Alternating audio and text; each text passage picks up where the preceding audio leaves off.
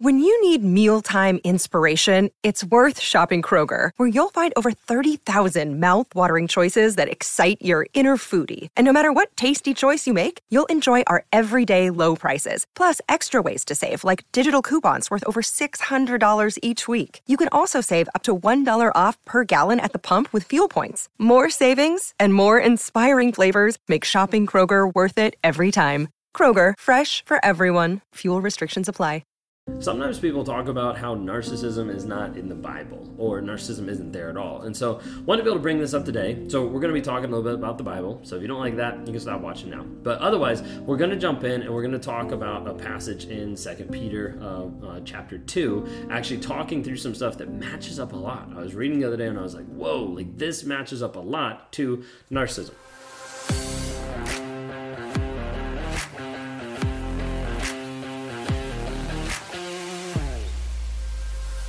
If you guys are new here, my name is Ben Taylor. I'm a self-aware narcissist on this channel to provide awareness, growth, healing, change, and develop.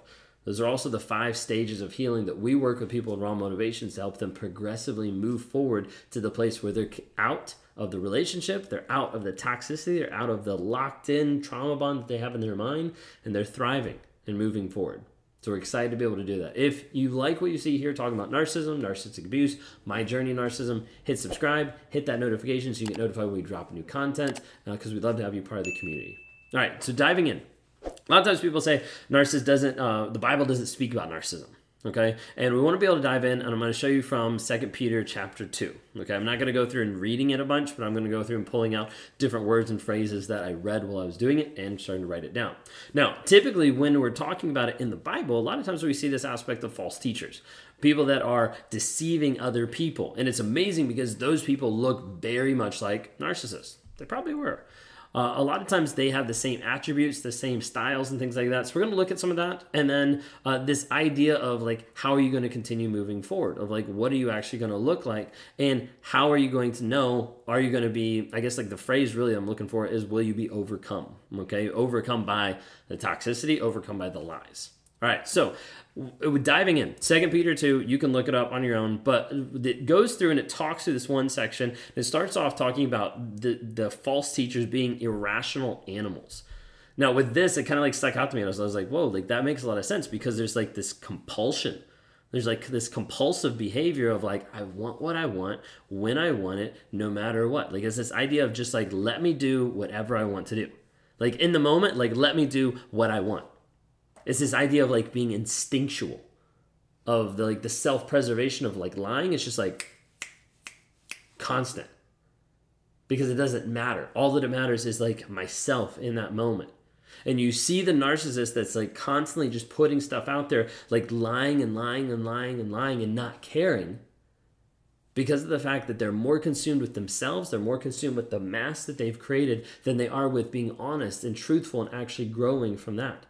So it becomes something that is an instinct, like almost like a self-preservation, and it just happens. This is someone who is constantly hiding from the truth. We see this time and time again with narcissism is developing a false reality to suit my needs, developing a false perception to suit the image that I'm trying to put out there for other people. Like that is the thought process, that is the goal. And as a result, they are irrational a lot of times.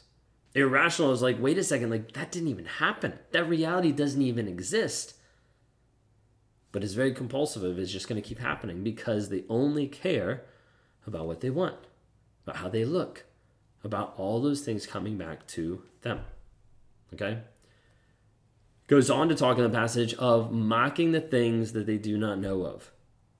You've probably had these times when you've been interacting with a narcissist and you know something that you're talking about. Maybe you know something about work, or you know something about like politics, or you know something about nuclear engineering, like whatever it might be. Like you know something that they don't know. And you're probably made to feel a little stupid about it. Well, a lot of times like they make it switch around to belittle and to be able to put you down.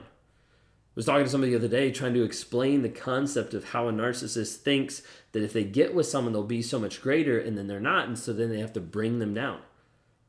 You might be elite at what you do in business, and the narcissist gets with you thinking, oh, I'm going to be elite too. I'm going to be amazing and awesome. And they get with you and they realize, oh, crap, I'm not. I'm still the same person that I was before. So now I need to bring this person down to my level so that I feel better about myself.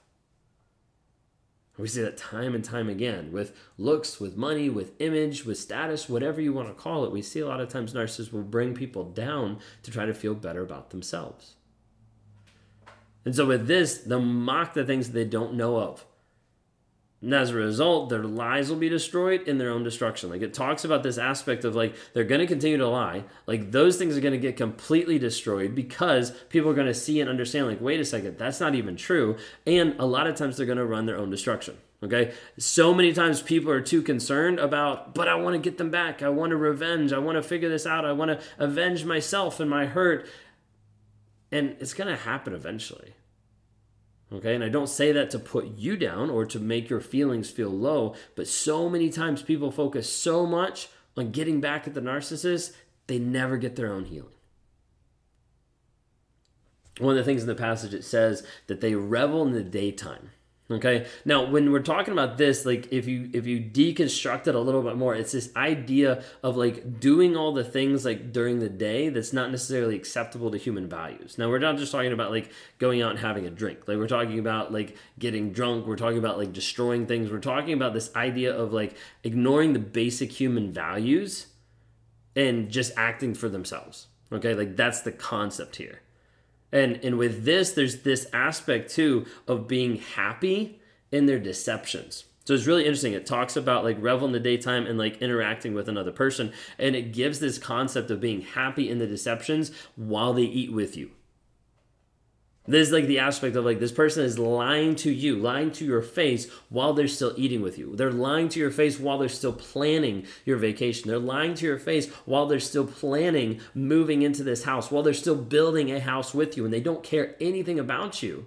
Another day is here, and you're ready for it. What to wear? Check. Breakfast, lunch, and dinner? Check. Planning for what's next and how to save for it? That's where Bank of America can help. For your financial to-dos, Bank of America has experts ready to help get you closer to your goals. Get started at one of our local financial centers or 24/7 in our mobile banking app. Find a location near you at bankofamerica.com/talktous. What would you like the power to do?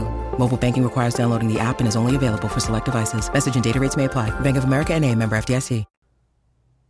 But they're lying, and sometimes they're enjoying the high of the deception, the high of the lie to be able to tell you and to get away with it.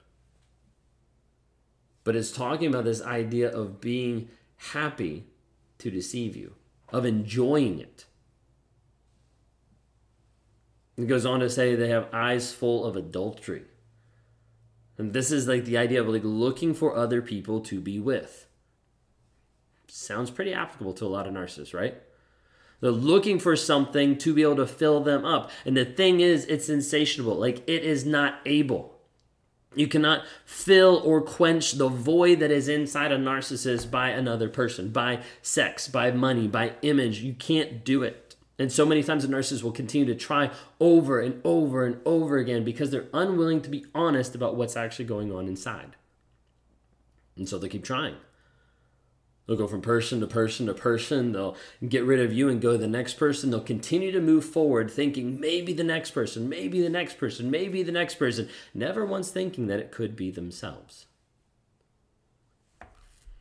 The other phrase that was in this passage that really like shot out to me was this concept of entice unsteady souls.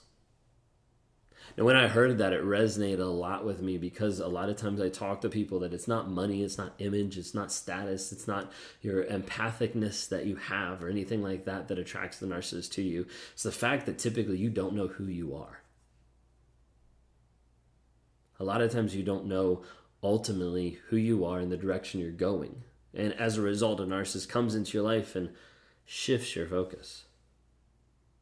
That continues to move you out of the way, out of the direction that you want to go.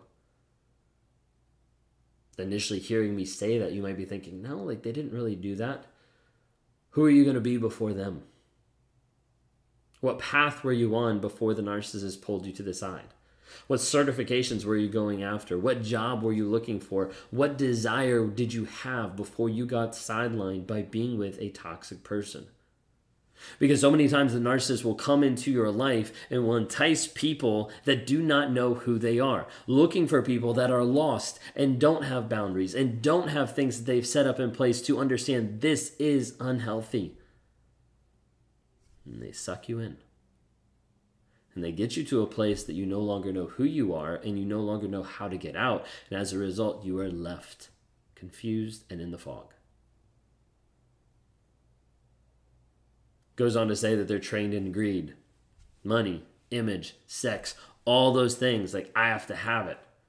It gives the idea of waterless springs, which I thought was amazing because it's empty, shallow. It's someone that doesn't have that depth to them because they say, oh, I'm here, but they're actually not. They say, oh, I'm engaged, but they're actually not. Oh, I'm faithful, but they're actually not. Oh, I'm truthful, but they're actually not. It goes on to say even more, they prey on the weak. They prey on the people who just started to understand concepts of life, or in this sentence, it's talking about like people that are newly saved because it's talking about false teachers, but it's talking about like the people that don't know. And those people like barely get free from the narcissist, barely get free from those false teachers. And you need to understand there's this concept that narcissists bring out. There's this concept that false teachers bring out as we correlate this, the concept of freedom that they give to you. Of you can actually be better with me. You could be better with this narcissist. You could be better because of X, Y, and Z. But there is no freedom there because it is all about them. And you start to see that as they pull you in, as they suck you in and get you completely confused. And you're left wondering, how do I get free? I thought I was signing up for the best thing ever, my soulmate, the Disneyland experience. I thought I was getting this. And you realize that you didn't. Sometimes people get confused with narcissists and they think that a narcissist is free, and that's absolutely false. Narcissist is a slave to their own corruption, to their own desires that are going to continue happening over and over and over again without them acknowledging who they are and what they're actually doing. And a lot of times they'll promise that freedom to you, and the freedom seems to be themselves, but they're a slave to that corruption. It overcomes them as a person, and they're enslaved to it. Sometimes you understand who the narcissist is. You understand what's going on. You start to realize, you start to see the trauma bond, and then you go back. I'm using the same type of passage idea. Then you're overcome by that other person. The toxic abuse gets worse. It happens worse. You start to struggle worse. So the question for you today is, are you going to be overcome? Because this thing that happens a lot of times is when you know the toxicity, when you get to the place where you see the light and you're like, I know this person's toxic, but I still want them. But you know that and you separate or you get away and then you go back. A lot of times when you've had that glimpse or that taste of how good it was without the narcissist and you go back, it not only gets worse as far as the abuse or the emotional manipulation, but it also gets worse for you mentally because you're at a place you're like, I knew this. I was able to be free and I went back.